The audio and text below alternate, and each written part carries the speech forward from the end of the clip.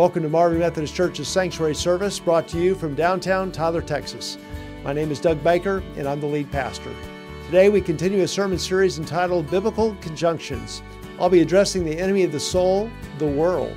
Jesus said, "You do not belong to this world, but I have chosen you out of the world."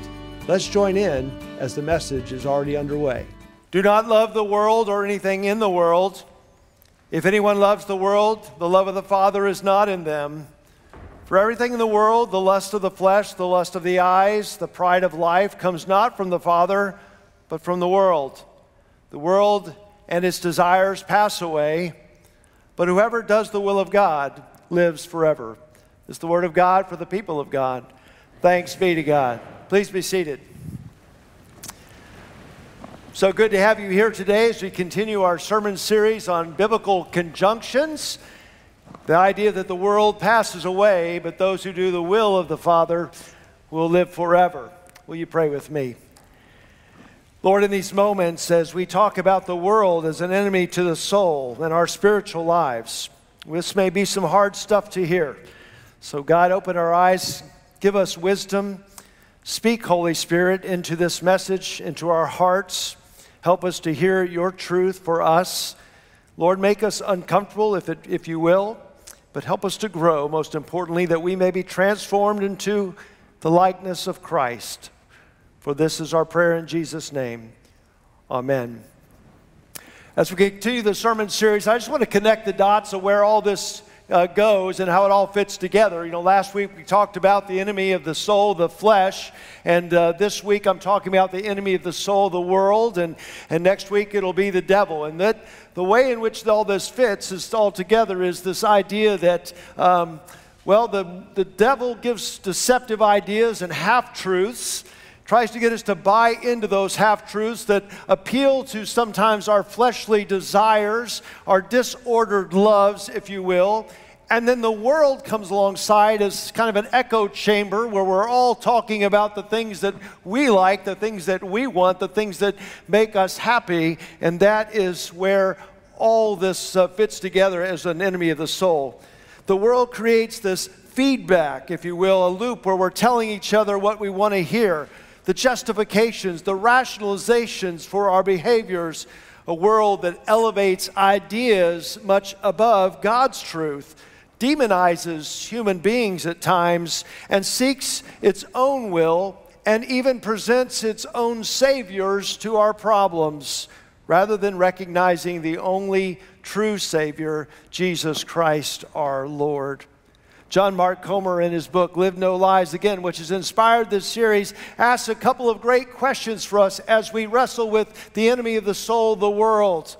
In what ways have I been assimilated into the host culture of this world? And where have I drifted so that my identity is not found in Jesus Christ or in God, but my identity is found maybe in my work or my other things of pleasure or whatever they might be? Am I struggling to do God's will? Do I look for my inheritance to come from this earth or from our Heavenly Father and His kingdom? To truly understand our scripture passage today, we must acknowledge that the biblical worldview is one which I would call as a dualistic worldview. And what I mean by that is there is the assumption of two contrasting forces at odds with each other that are seeking to influence everyone. There are forces of light and there are forces of darkness. There are truths and there are lies. There is life and there is death. There is the present age and the age to come. There is the kingdom of God and there is the kingdom of this world. I believe that when Jesus Christ came to this earth and lived among us and showed us the way and spoke God's truth and lived out that truth before us, He made a very clear declaration. The kingdom of God is at hand. It is near. It is closer than you think. It is already here. I've inaugurated it. It is yet not fully completed. That's where the church comes in to help continue that process of what Jesus began so long ago, to bring another kingdom. Friends, you are not of this world. Your allegiance is to Jesus Christ and to the building of His kingdom on this earth. That impacts the decisions you make, the way you spend your money, the way you allocate your time. God is calling us away from the world, out of the world, if you will. In fact, we'll hear today the word ecclesia, which is Greek meaning church, those that are called out of the world to serve the risen Savior. From our call to worship this morning from John 17, Jesus came not to take us out of the world, but He came to take the world out of us. He comes to bring us salvation. We are not of the world, and this is a major New Testament theme. So when we heard the words in the scriptures that Brandy read earlier, you do not belong to this world, says Jesus. That is why the world may hate you. And then the sermon text, do not love the world or anything of the world. If anyone loves the world, the love of the Father is not in them. Let me just say this. The understanding in the biblical worldview is that the world is to be viewed negatively. It has a negative influence in our lives, a mindset that sometimes is easier to understand if the culture just wasn't so Christianized.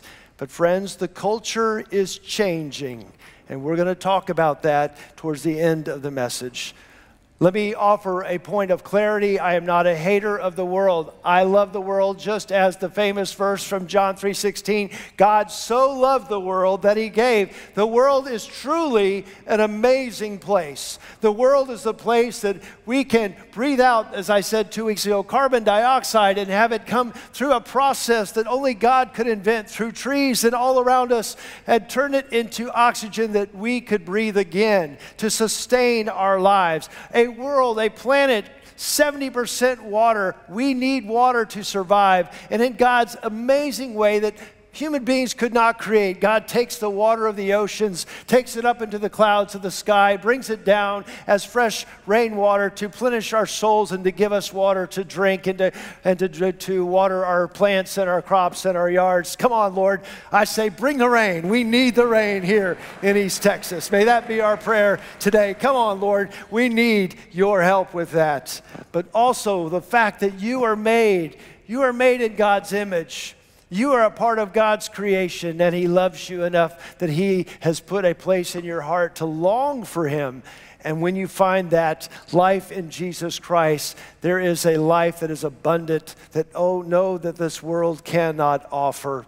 That is the heart of God, a God who loves the world. But we're instructed through the scriptures clearly in the New Testament to not see the world as our home. And that's what I want to talk about. To not love the world. What does that mean? And biblical scholars would agree to this idea of the world, and in the Greek, the cosmos, is best interpreted in the New Testament as the practices and the standards that are associated with a secular culture. And what I mean by a secular culture is when we intentionally try to push faith and God out of arenas, not welcome in school, not welcome in politics, not welcome here in the office place. That is your private business. You do your religion yourself, but it is not to have a place here. That is where we push God out of the arena of the world He's created and to make it a privatized individual thing. That's secularism. But Eugene Peterson, in his book, A Long Obedience in the Same Direction, describes the world as an atmosphere and a mood that has crept into us like a cancerous disease. That's why the Apostle John, here in this letter of 1 John, says to us in verse 16 of chapter 2, for everything in the world, the lust of the flesh, the lust of the eyes, the pride of life, comes not from the Father. Don't blame it on God. It is from the world. And it comes through the means of the flesh, of which we talked a lot about last week. I won't reiterate a lot of that, just to say that the lust of the flesh and the lust of the eyes, we all can understand how the world is impacting us and working against us. Whether it's reality television shows or other types of entertainment, the entertainment industry always pushing the envelope to put things before your eyes which may not be appropriate for you to see. The pop-ups as you search on the internet may not always be appropriate. The algorithms trying to get you to entice you to keep seeing things, to be a compulsive buyer. That's the impression of the world working itself on you to get you to do what it wants you to do. And I appreciate Anquinette's children's message this morning, but we are reminded that we have a choice to make. And friends, the world is always wanting you to make certain choices, no doubt. The pride of life. I'm just so grateful that, I don't know, the phrase, who are you to tell me what to believe or do? You know, I just want to say that if we reflect on our nation today and the lack of respect for authority, whether it be school teachers, whether it be peace officers, whether it be those in government leadership, whatever it is, I know it's right for me, or the customer is always right. Friends, that is pride that is at work. John Mark Comer described the world as a system of ideas, values, morals, practices, social norms that are integrated into a mainstream and eventually institutionalized into a culture corrupted by twin sins, if you will, rebellion against God and redefinition of what is good and what is evil. We live in a world today where there are no moral absolutes. They've been called into question. The new authority is the authentic self. We have lost our sense of direction other than our own emotional rudders and our own whims and desires and loves, which often lead us astray. So that's the world in which we found ourselves. So I've made the case, Christ has called us to something better. Christ has called us to a greater life, a life that aligns itself with Him as our Lord and God's teachings as our playbook. And so I want to just go back and kind of build a bigger case to help you see where we have come, how we've gotten here. The interesting thing about this discussion is that in the time in which these words were written by the Apostle John, in the time in which John wrote the gospel, which Brandy read for us just a moment ago, that was the first century. Let's talk about what it was like to be a Christian in the first century. That's why Jesus would say, if the world hates you, keep in mind it hated me first. If you belong to the world would love you as its own. But let me remind you that in the first century AD, Christian leaders were not only being persecuted, like Stephen and the Apostle Paul and Peter, they were being martyred. They were being killed.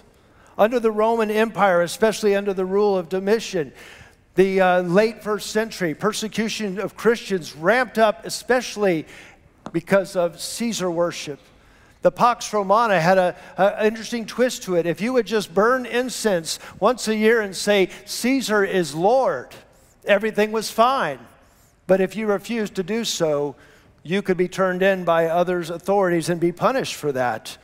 For Christians, this became a flashpoint for many who suffered because they refused to say anyone was Lord except the Lord Jesus Christ.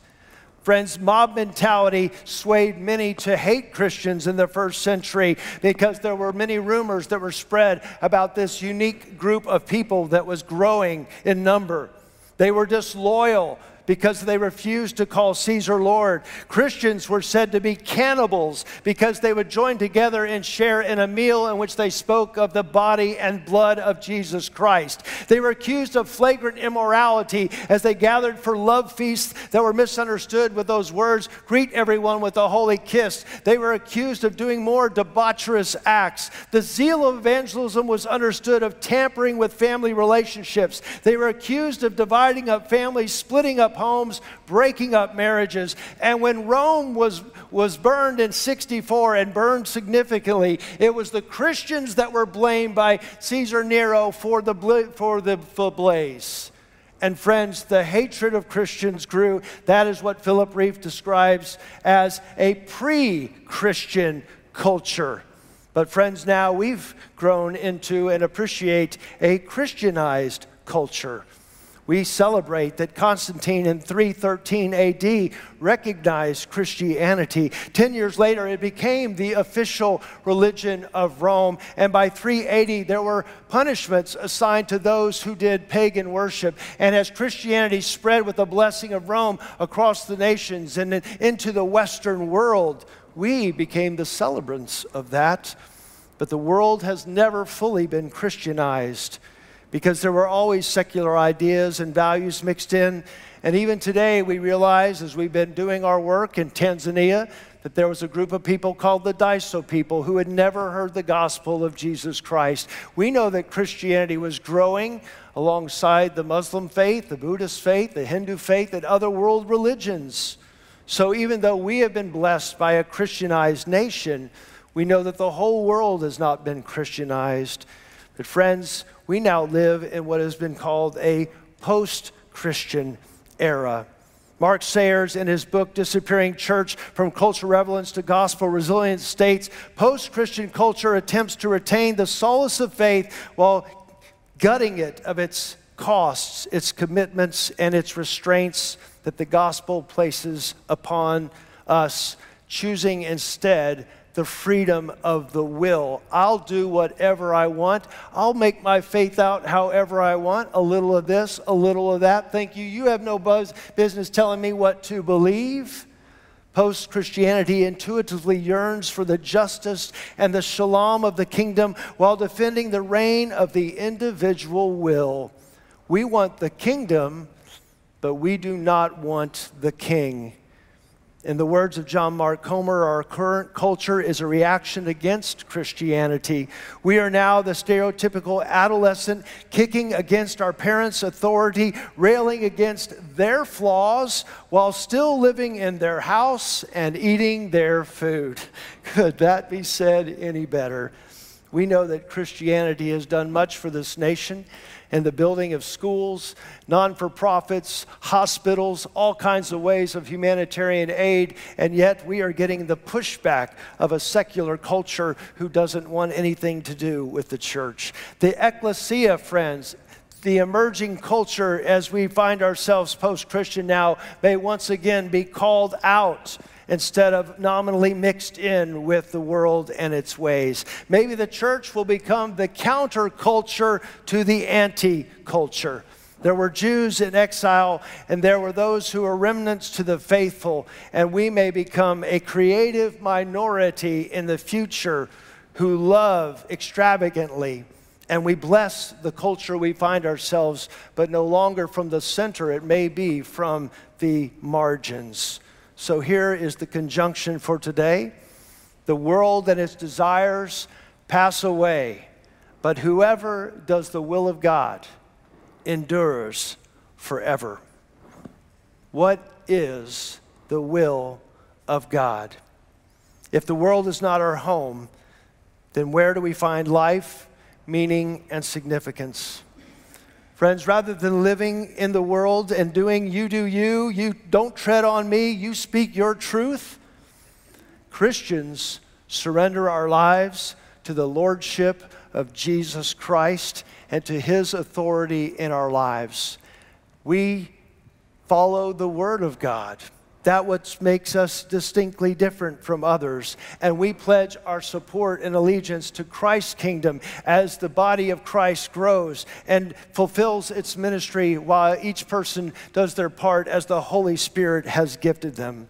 From a culture of celebrated individualism and isolation, we join the church, we join the class, we join a small group, we join a band, we join a small group of believers that gather around us to encourage us. And let me tell you, this past week when I showed up to pray or to be with a person waiting for someone to come out of surgery, I was blessed to find 3 of the band members there alongside them, encouraging them, waiting them while their spouse was in surgery. Friends, that's the church that we are called to be, shoulder to shoulder, working through our hardship, working to better our world, making a difference for the kingdom. Our identity is to be children of God in the family of God, sinners for whom Christ died, but saints striving to live on to perfection. And as we grow, we desire to share the gospel of Christ with all that we encounter.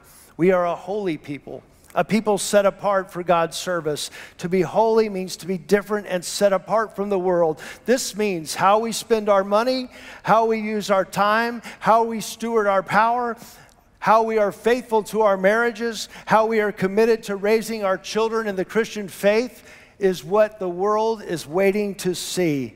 We offer our bodies as a living and holy sacrifice, not compromised to the world or conformed to the pattern of the world. We are transformed by the renewing of our minds and by the grace of our Lord and Savior, Jesus Christ. We offer our bodies as a living and holy sacrifice. We abide in Christ as a branch abides in the vine, drawing life and nutrients and the ability to produce fruit because of the Lord's goodness in us. How does the scripture end? The world and its desires pass away, but whoever does the will of the Father, God, meno, there's this word meno, that's what I want to talk about with us. Whoever does the will of God lives forever. That is the same word that Jesus uses in John 15 when he says, I'm the vine, you're the branches. If you live in me, and I live in you, you will bear much fruit. For apart from me, you can do nothing. It's interesting that these same words are found in the farewell discourse when Jesus is praying for the disciples, and when Jesus says to the disciples, I'm going to prepare a place for you, and if I go prepare a place for you, I'll be back to take you to be with me, so that where I am, you might be with me also, that we might live together. Our identity, friends, starts here in our Christian baptism. We live for Jesus. We die for Jesus. And we may be out of step with the world, but we're following the one who offers abundant life. Pastor and sociologist, social activist Tony Campolo wrote a compelling book in 1986, Who Switched the Price Tags is what it's called. He tells the illustration of somebody sneaking into a department store, switching all the price tags in the middle of the night so that when the customers came in the next morning, everything that was expensive was inexpensive, and everything that was inexpensive was now expensive, and people were perplexed and confused. He uses that illustration to talk about the world and its ways, things like family, faith, church, offering oneself to the community. Things that were of once time great value don't seem to be as valuable in this world and this discard as we go world in which we live. Inconsequential, if you will. The tags need to be put back on right places. And it's about Christians following God's teachings and following Jesus, our Savior, that brings a witness to the community in a very, very confusing times. Friends, we are not of the world. We are called out of the world. Our faithfulness is to Jesus Christ, our Lord, and to His Word. So no matter what's happening, we are to remain, to live, and abide in Christ, who will keep us with Him forever. There's the call. Don't drift. Don't be assimilated into the life of the world. Stay connected. Stay connected with Jesus. Stay connected with the church. Stay connected with a band, a class meeting, a Sunday school class, a group of individuals who have a common goal to live for Jesus, because the world is a challenging place to live.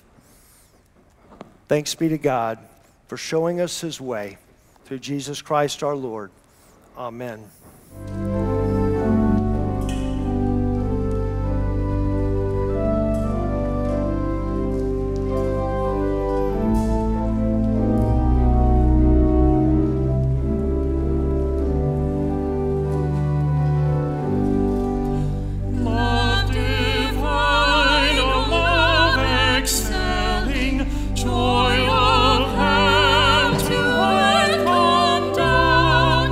Fixing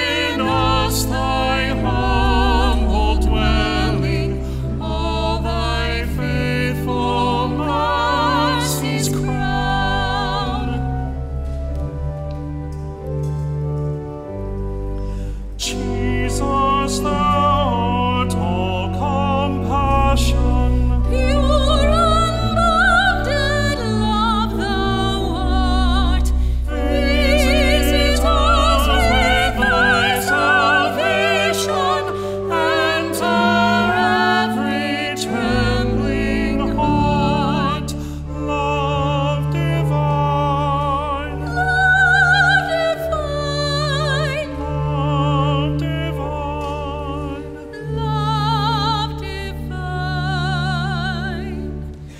love divine, O love excelling, joy of hand to earth come down, fix in us thy humble dwelling, all thy faithful mercies crown.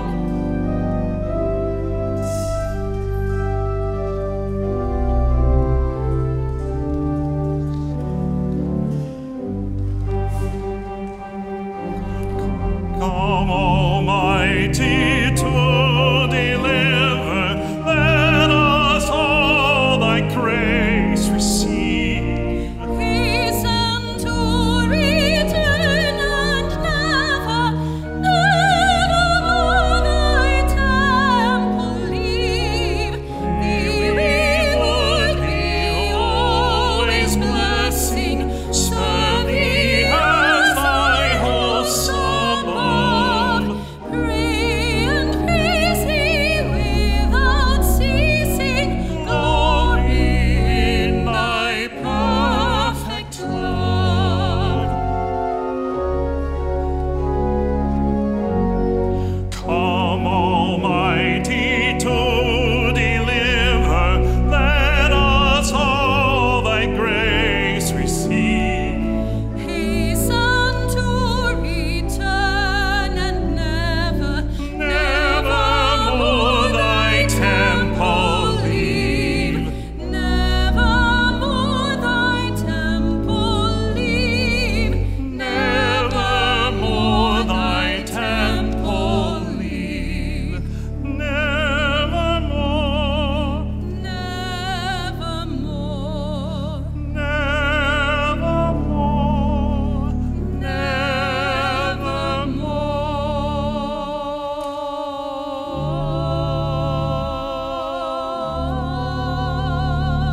more. love divine, O love excelling, joy of hand to earth come down, fix in us thy humble dwelling, all thy faithful mercies crown. Jesus, thou art all. Thank you for watching our broadcast this morning. I'd like to personally invite you to join us for Sunday morning worship services at 8:30, 11 on our campus in downtown Tyler, Texas. I hope you'll visit our website to learn more about our church and ways that you can partner with us to make a difference for God's kingdom here in Tyler and around the world. May God bless you, and may you have a great day.